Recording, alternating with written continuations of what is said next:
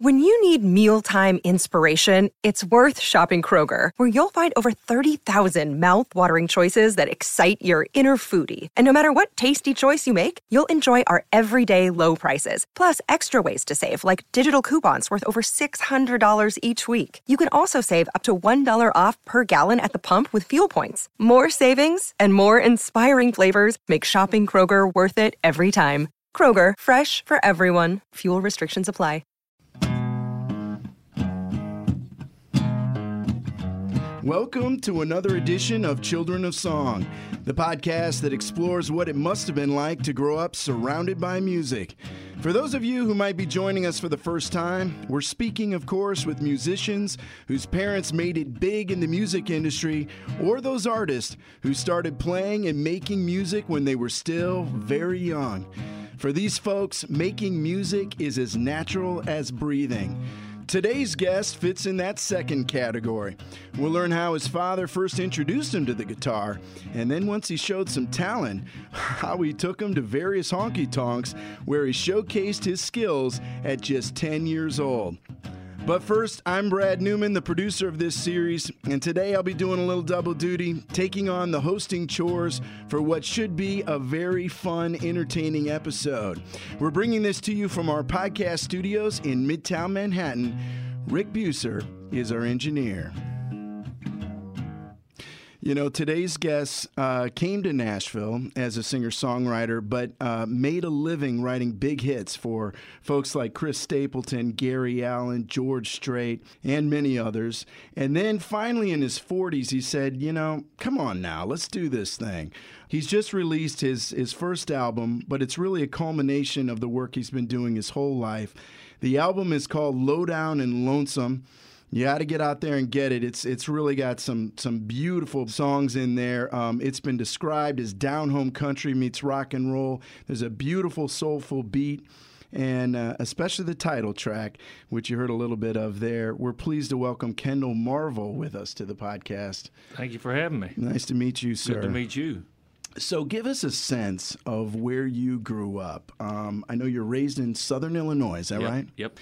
And you wouldn't necessarily think that's sort of music central, but there are some really interesting clubs and musicians that have come out of that part of the country. There are. It's a very rural area, you know, a lot of coal mines, a lot of farming, that kind of thing. So, you know, coal miners and farmers tend to want to get out on the weekend and kick around a little bit and drink beer and hear live music, and especially back when I was growing up in that area. I think there's a lot less nowadays. Honky tonks, places to play. You know what I considered honky tonks back in the day. But your daddy, was he a music lover? He was, and a pseudo musician. You know, I mean, he could play a little bit. He actually played in my band for a while once we got going. But yeah, he was a pretty good, you know, decent guitar player, and lived vicariously through me. You know, once he figured it out and taught me a few things, he was like, "Hey, this is going to be fun." You know. Well, he actually gave you a guitar pretty early, right? He did. I was 5 when I got my first guitar. Yeah. Amazing. And you know, listen, I've had 5-year-olds. They're a little older now. My girls. They don't always take to you know, instruments. I mean, sure. How did he introduce this to you, and what did you think at the time? You know, I really don't remember exactly how that went down, but apparently I liked it because I don't recall being too, you know, any 5-year-old wants to go out and play, which, you know, I always wanted to do that when we had friends over, but we'd always had, you know, I had to play guitar first, you know, when he was having, and it was pretty wild. They had some pretty wild parties back in the day, and when the parties were going on, then I knew it was I had to work, you know, before I could go out and play with the other kids. He wanted to show you off a little bit. He did, yeah. He used to get me up at night, you know, when he'd coming home from the bars or whatever before I was going out at them, and he'd get me up and make me play. I remember Mom would get mad and, you know, say, he's got to go to school tomorrow. And he was like, no, he don't have to go to school tomorrow. So what kind of music did you play? I mean, who were these, you know, his idols growing up, you know, the people he liked, or was this something, people that were inspiring you too? And it was kind of working in a double way there. A little of both. I mean, he grew up in the 60s, you know, so he was, you know, the Doors and the Beatles and all that kind of stuff. He was a rock and roller when he was young, but and I can remember going to see Alice Cooper, you know, in the 70s, but he was more of a country lover. You know, the older he got, the more he liked country music. So give us a sense of what he might have asked you to play. Can I hear something? Sure, yeah. I mean, I can remember one of the first songs that he helped me learn was a Hank Jr. song.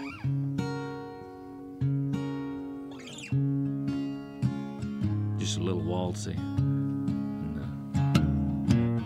I kicked the habit of smoking back some time ago.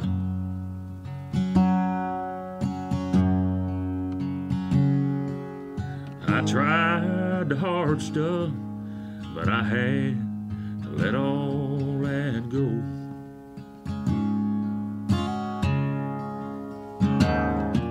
But the toughest thing I ever gave up was today.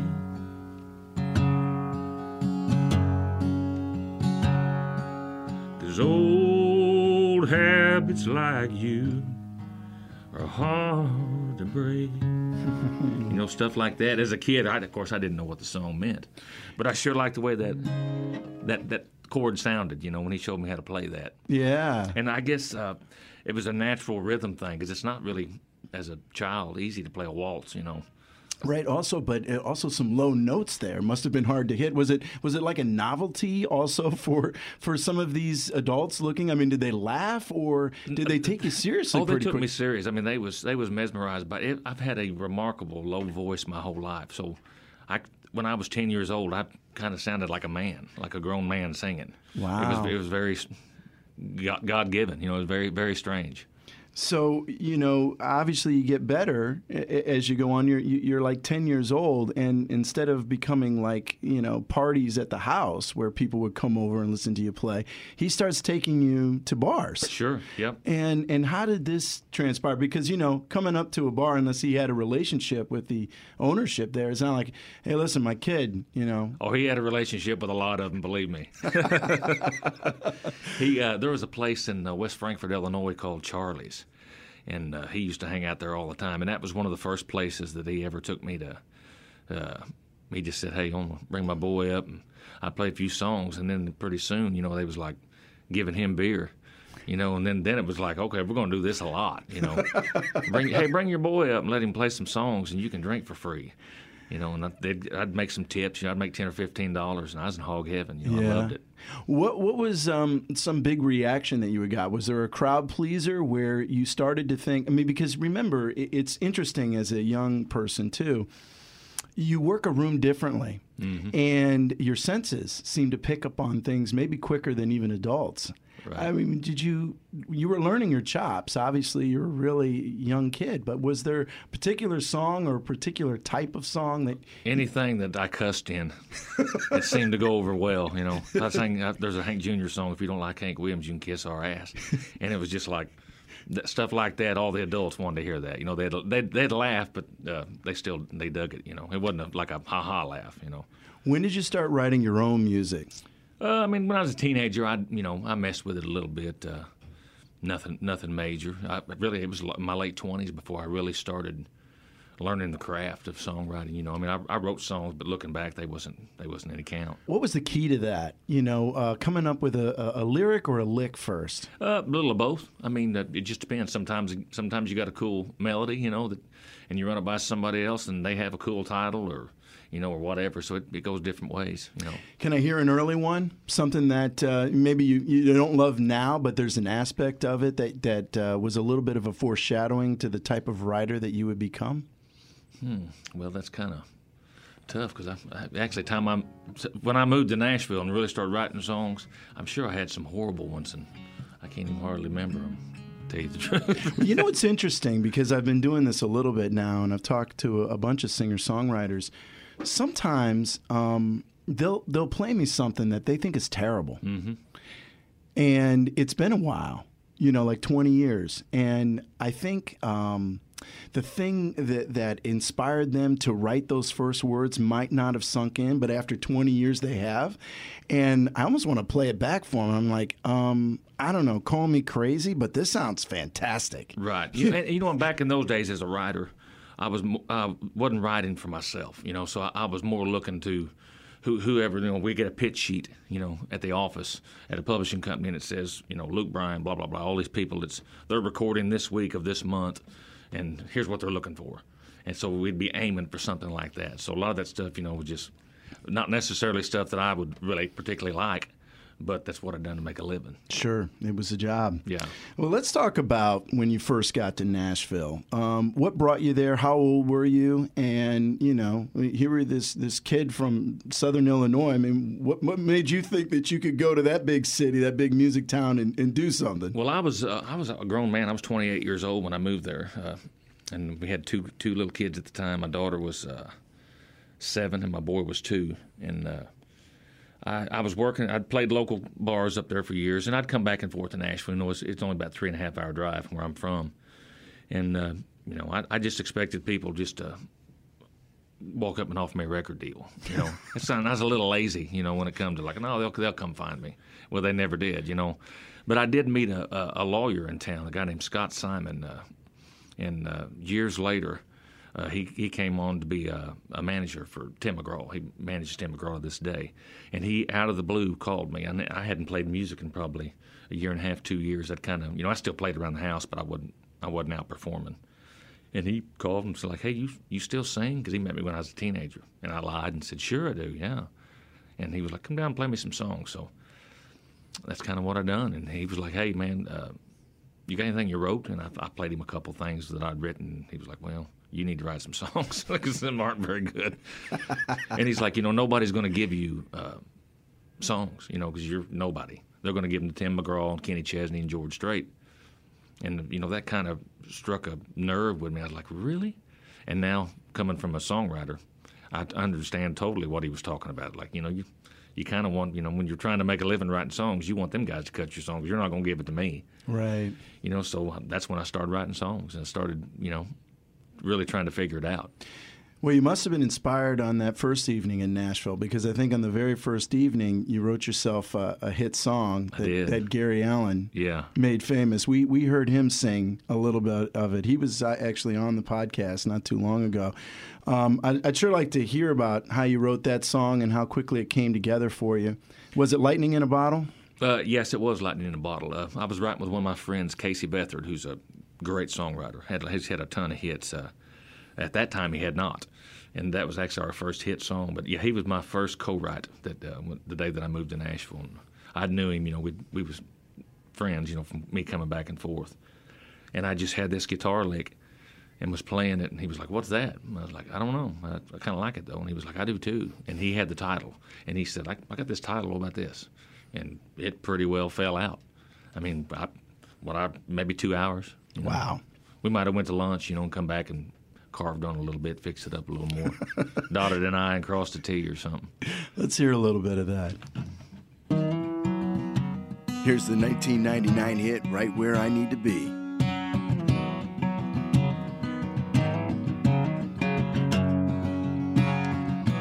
There's a plane flying out of here tonight. Destination New Orleans. Boss man says my big promotion's on the line, and that's right where I need to be. Lately I've been on the road more than I've been home. All this leaving her alone's killing me. And holding her right now has got me thinking more and more. This is right where I need to be. Where when I hear her, I can see her, I can smell her sweet perfume. I can feel her skin against me when I sleep. And I won't miss her, I can kiss her anytime that I want to. Yeah, that's right where I need to be. Oh yeah, that's right where I need to be. Really nice. Thank you. Your songwriting is, your songs are a little sad. And, I was talking to Gary Allen, actually. This is fitting, obviously, right where I need to be. Sure. He sang that for us, and he's gone through it. But he said when he was a kid, the great Harlan Howard, the famous songwriter, sure. he said to him, "You can write, son, but you just got nothing to say." He said, "You need to go out and get yourself divorced a few times." So he did, yeah. And he did. But what's the secret for you, Kendell? Because, I got to tell you, you have this great beard for people at home who can't see him. And you're very distinguished looking, but you have this sort of effervescent, positive glow about you. You don't seem like the guy that can get this deep. It's just, I don't know what you'd call it, because, it ain't like I'm married to the same woman. We've been married 26 years. We haven't lived hard. We haven't starved to death. Looking back, we was poor. But I don't know. It's just one of the, I guess it comes natural. And of course, I learned from a lot of great songwriters. I was lucky enough to get in the room with Harlan Howard, Max D. Barnes, some of them guys from the old school that, were just classic songwriters. And the guys like Casey Beathard and Max T. Barnes, Max D's son, and I just learned the craft from them guys, and kind of, learned how to tell a story, write a movie or a book in 3 minutes. Right. That's kind of the way to do it. It is very interesting because we haven't talked to a lot of songwriters who did it strictly for a living. Like you said, you get a call sheet or some kind of sheet that says, "Listen, Coca-Cola's coming in. We want this really good-looking kid to sing a song that's somehow going to get people to buy Coke." Sure. Is that frustrating? Does it make you laugh? Or it's pretty frustrating, yeah. That's just the typical. I guess it's always been that way. It seems now these days it's worse than ever, but I'm sure it just goes through cycles like that where it's all, everything is look-oriented. Video killed the radio star is the way I look at it. Back in the 70s and 80s and earlier when you had John Conleys and guys that didn't look like, wasn't up here on billboard, hanging on the billboard in Times Square, because they wasn't very good-looking dudes, but they could sing their brains out, and I'd love to go back to those. And I think we are kind of going back to those times a little bit. There's some guys having a lot of success that don't necessarily fit the profile of what's been going on here lately. What do you think about some of these good-looking kids that do get some hit songs that you've written? Jake Owen is a good-looking kid. You wrote "Starting With Me" for him. Was that a good experience? Has it been a good experience, or is it frustrating to see some of these big, cool hits just float away with somebody else? No, it's that wasn't because me and Jake had a lot of success together. I had 6 or 7 songs on that first record, and he's actually a good singer. He is. And live, he can do exactly what he sounds like on the record live. Some people out there aren't necessarily as good live as they sound. They can't really do what they do in the studio, and that's kind of frustrating sometimes. But no, Jake's a great singer, and he's a great writer. We wrote some great songs. "Starting With Me" was the first song we wrote, and I remember the night before we was writing, I was writing with his producer Jimmy Ritchie. And he called me and he was like, "Hey, man, I got this new kid I'm working with from Florida." And the first thing he said was, "He's a good-looking dude, man. The girls are going to love him." And I thought, oh, great, it's going to be one of those. But he was a great singer, and we wrote some good stuff and made some money and had a lot of fun, and we're still buddies. Yeah, no, I know that he comes down and participates in the little Honky Tonk. He does, yeah. Thing that you do. But we're going to get to that a little later. You want to give me a little taste of "Starting With Me"? Sure, yeah.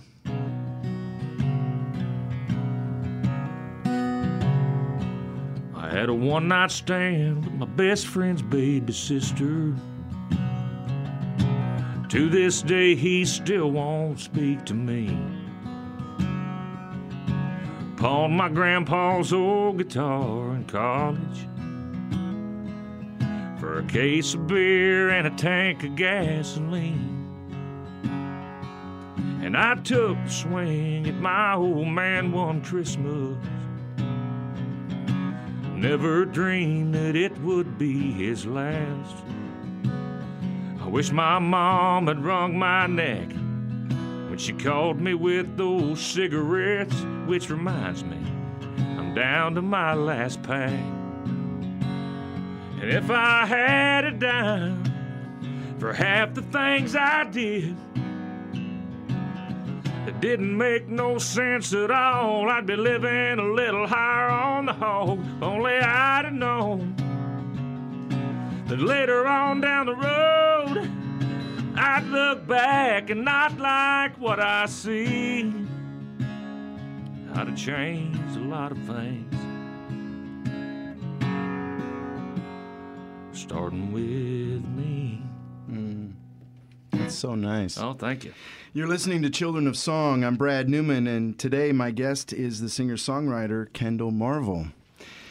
You know, let's talk about this collaboration with Chris Stapleton. I mean, has this guy blown up in the last couple of years or what? It's crazy. I mean, it's crazy how big he's got. And, you know, I mean, you guys started working together, what, 15 years ago? Yeah, around that area, yeah. How many songs have you written together? I would say we've written a good 60 songs together in that ballpark, you know.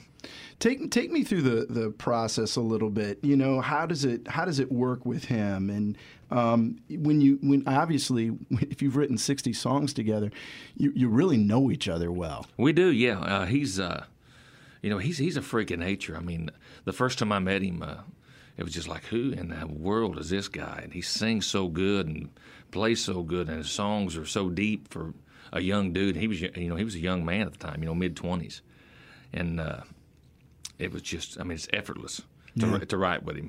If we don't get a song in a couple hours, we're not finished, then we're going to go drink a beer or something, because he's not going to work on it that, if it don't come pretty easy, then, with him, which it always does.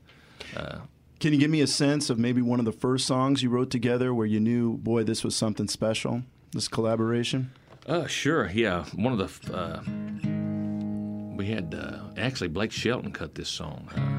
It's called "Never Loving You." I can see the day I won't want to stay out with the boys all night.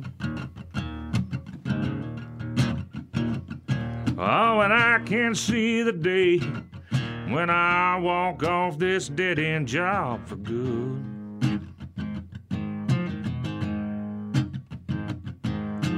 I can see the day I won't be afraid of getting older.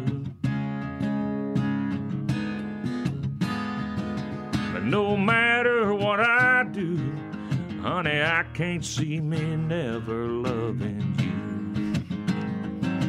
Some things are bound to change, some things stay the same like they ought to. Yeah, some things are meant to be, just like you and me together. If I die today, or if I find a way to live forever, no matter what I do, honey, I can't see me never loving you. Oh, man, it's so great. Well, thank you.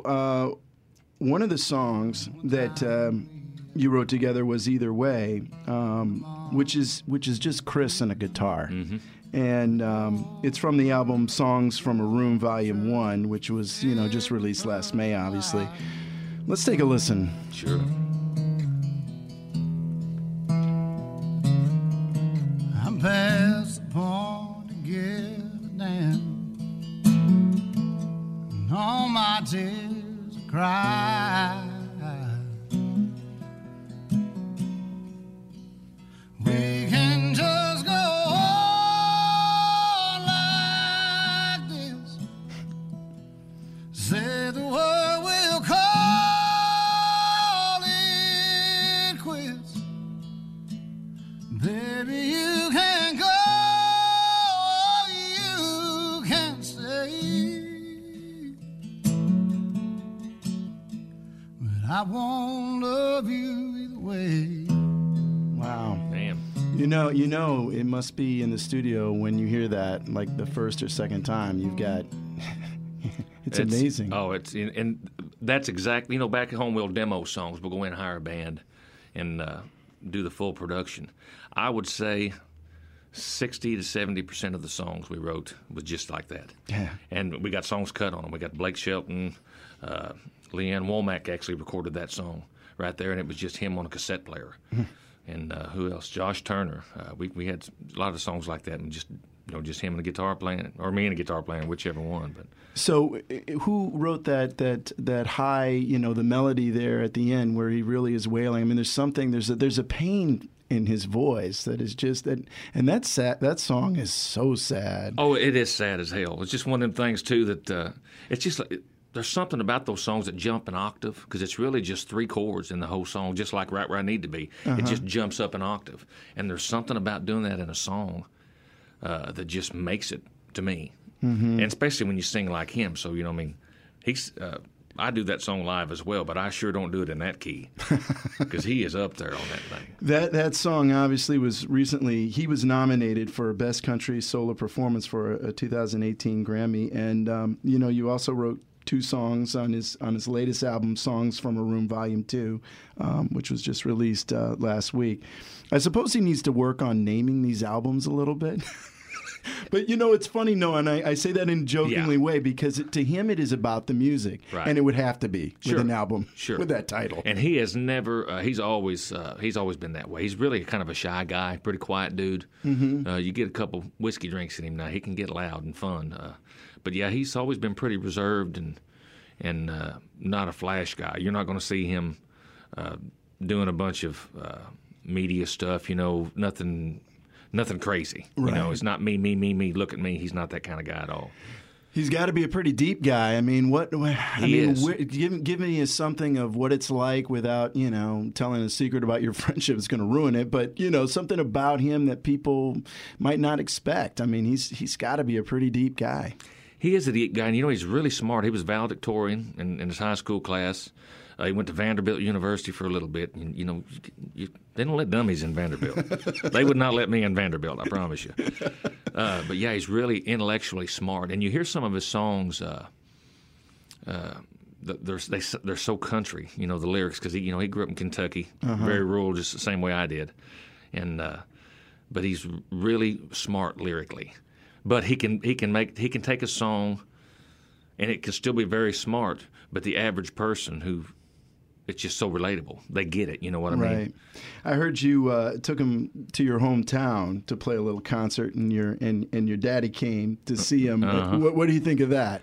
Oh, cool. I mean, he blew everybody away, And at the time, Chris had a flat top and wore horn-rimmed glasses and had no hair on his face, And him and Morgan were dating, and of course, she came and sang with him, and. But yeah, and my dad is my biggest fan ever, and I remember after the show he kind of pulled me over to the side. He said, "Son, that was great. You guys were awesome. You're sounding awesome." He said, "But you might want to be careful with who you bring home and not bring somebody that good. In other words, who's better than you next time. And if it had been anybody else, if it had been any other songwriter buddies or singers, it probably would have pissed me off. But hell, he's better than everybody. So that's just the way it is. Let's talk about coming out for your own party here. There's some great tracks on this album. How do you do it when you've been writing for all this time for everybody else, and then now you got to put together 10, 12 tracks for yourself? It's harder than what I thought it would be. Sure, I could have threw 10 songs together and they all been pretty cool songs. But making a record, I find out, is a whole different thing than just throwing a couple hit-sounding songs on there and then filling it up with a bunch of other songs that sound like hits. It kind of had to have a vein, and that's what we started with Low Down and Lonesome. It was like I wanted to do a concept record, and in all the songs, I'm either low down or I'm lonesome. So, we started digging through songs, and we picked out four or five older songs that we liked, and then me and my producer, Keith Gaddis, went to work writing and wrote the rest of them. Talk to me about Gypsy Woman a little bit. That's one of my favorites. Oh, God, it's fun. Thanks. That is a good song. Keith came in with that song, and he'd already started it, and he played me a verse and a chorus of it. And he was like, "Man, I think we're missing something like this." And I was like, "Is that done?" And he was like, "No, it's not done." I said, "What's wrong with that then? Let's finish that." he opened the door a little bit and I stuck my foot in it. One of them kind of things. But yeah, and that's one of my favorite tracks. I would think the crowds really like that one too. It's the sing along song. It's funny to go somewhere now. Coming from a songwriting world, I'm used to them singing along with my hits I've written for other people, but not my songs. Mm-hmm. So there's been a couple times. I think we was up in Minneapolis a couple weeks ago playing up there, and people were singing along to it. It's like, wow, that's the power of digital. All the Spotifys and things like that. I don't know how these people heard my songs. That's how they heard it, and they know them. Right. So it's pretty amazing. Yeah. Can we hear a little bit? Sure. Did that California sun not warm your skin the way you thought it would? Heard you left with no goodbyes again. Put a hurt on Hollywood.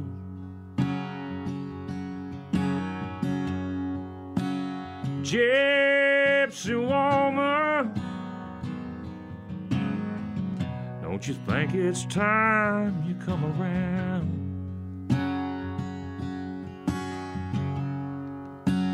Gypsy woman,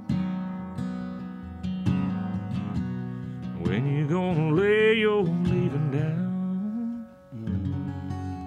You do a cool thing in Nashville called the Honky Tonk Experience. Yeah. How'd you come up with this idea? This is where you basically you kind of recreate a little bit of the past, right? And you bring some people that are well known to come in and really create that live small venue experience in a club that's called the Exit Inn, right? Yeah, the Exit Inn. It's a cool old rock joint, really, and got a big stage and very few seats, mainly standing in front of the stage mainly. We just was wanting to draw some awareness, to me as a recording artist rather than a songwriter. And my buddy Gaddis, him and his wife was talking, and she's in the music business as well. And he was like, man, we used to do a thing in L.A., me and Waylon Payne, and it was called Eastbound and Down. He said, and we just started inviting friends, and we'd all get up and jam. And he said, and then one night Dwight Yoakam showed up, and that's how I got, he was Dwight Yoakam's band leader after that, played guitar with him. And he was like, you need to start something like that. We need to do something here. So we came up with Honky Tonk Experience. And actually, Harlan Howard's son, Perry, was the one who said, hey, man, a buddy of mine books the Exit Inn. You ought to do it over there. So we went over there, and, we just throwing stuff in the wind, to see what would happen. We didn't know anybody would show up. And, man, the first show, our guest was Alison Krauss showed up, and Jamie Johnson and Randy Houser, and we was off to the races after that. And now you got people, that want to come play it. They call and want to play on it now. Oh, We've had everybody from some of the Foo Fighters, and Black Crowes to, Brothers Osborne. There's just they've been to several of them. And matter of fact, John Osborne played guitar one night all night long with us. He just like, I want to come play. I was like, we'll have your rig set up, man. That sounds like an album. You should have an album of that, the Honky Tonk Experience, Volume 1, 2, 3. That could happen. That could happen. Let's bring us down for that. We'll do a fun little podcast on that. That'd be fun. Yeah. A lot of this does pass down to generations. Your kids have now, God bless your wife for letting you move to Nashville when you had like a 7 and 8 year old, okay? Because she's in here laughing at us, but I know you guys must be tight because this thing stuck together. Through some lean years, and and it's been relatively easy, pretty well. But your kids don't perform, but they're in the music business. They are. My daughter works in marketing and PR, and my son works at a company called BMI. That collects royalties for songwriters. Nice. Yeah, he works in the licensing department. So what do you think is next for you? I think this could be a real moment. We had Waylon Payne on, too. I love Waylon. God, we've written some great songs. I love that guy. Great singer. He's one of the best. And you're wondering, like, listening to him, because I've listened to him up close like this, and you're like, why are you not famous? Right. But he's a great guy. Oh, and I bet he's a great interview too. He's fun. He's such a character, man. He is. He's great. But this is a real moment for you, and it seems like things are changing for real singers. And I hope you're right. I mean, it seems like it is. We've got a good little team assembled, from our PR team to our management and stuff, and they're making some they're shaking some bushes, making some stuff go on and getting me on cool things like this, and getting my name out there. And I think 2018 could be interesting. We're working on some tour stuff. Hopefully, first of the year we'll find out if we can get on a couple of these tours. That I got my wish list is, of course, wish lists, but nothing written in stone yet. But it's coming together. Well, I tell you, the title track for this album, "Low Down and Lonesome," is a real powerhouse song as well. I'm sure it's a crowd pleaser. It's definitely something to start the party with. Yeah. Can we hear a little bit of that as we go out?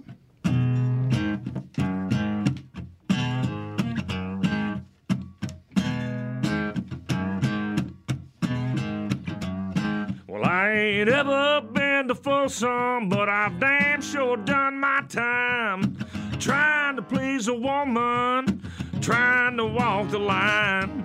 When she washed her hands with all love, I went right straight down the drain, straight down the tubes with the booze and blues where the fools and losers hang. Now I'm low down and lonesome, but I feel right at home, 'cause I've done grown accustomed to sinking like a stone. Since I hit rock bottom, I've been high as I can be.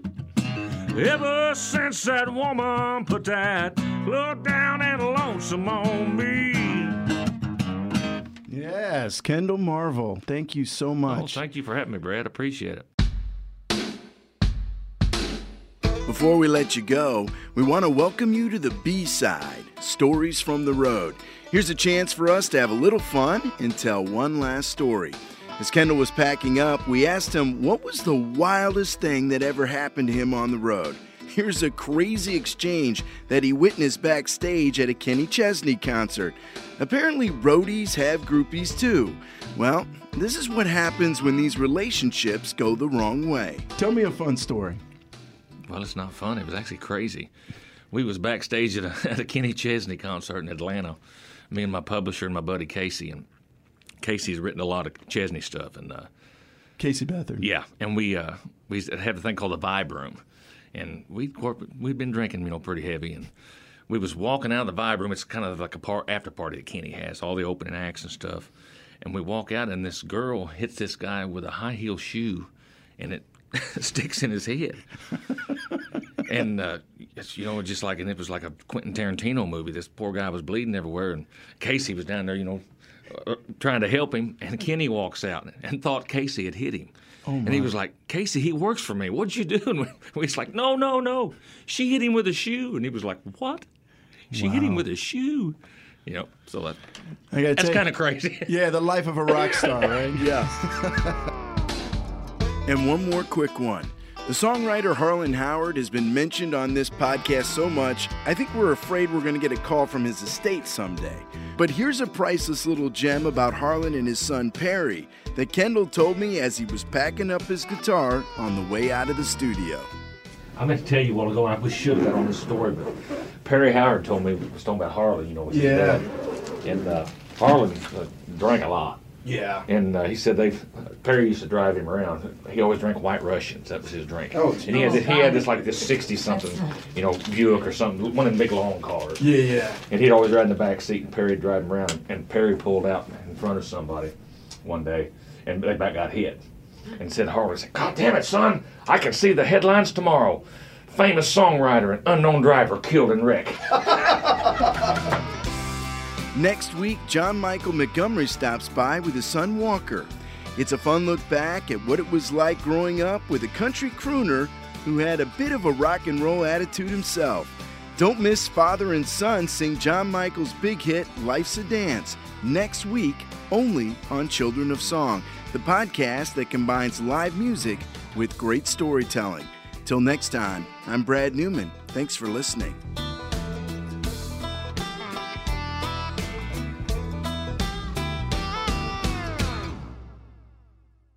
From the Fox News Podcasts Network. I'm Janice Dean, Fox News senior meteorologist. Be sure to subscribe to the Janice Dean podcast at foxnewspodcast.com or wherever you listen to your podcasts. And don't forget to spread the sunshine. Listen to Fox News Podcast shows ad-free on Fox News Podcast Plus, on Apple Podcast, Amazon Music with your Prime membership, or follow wherever you get your podcasts.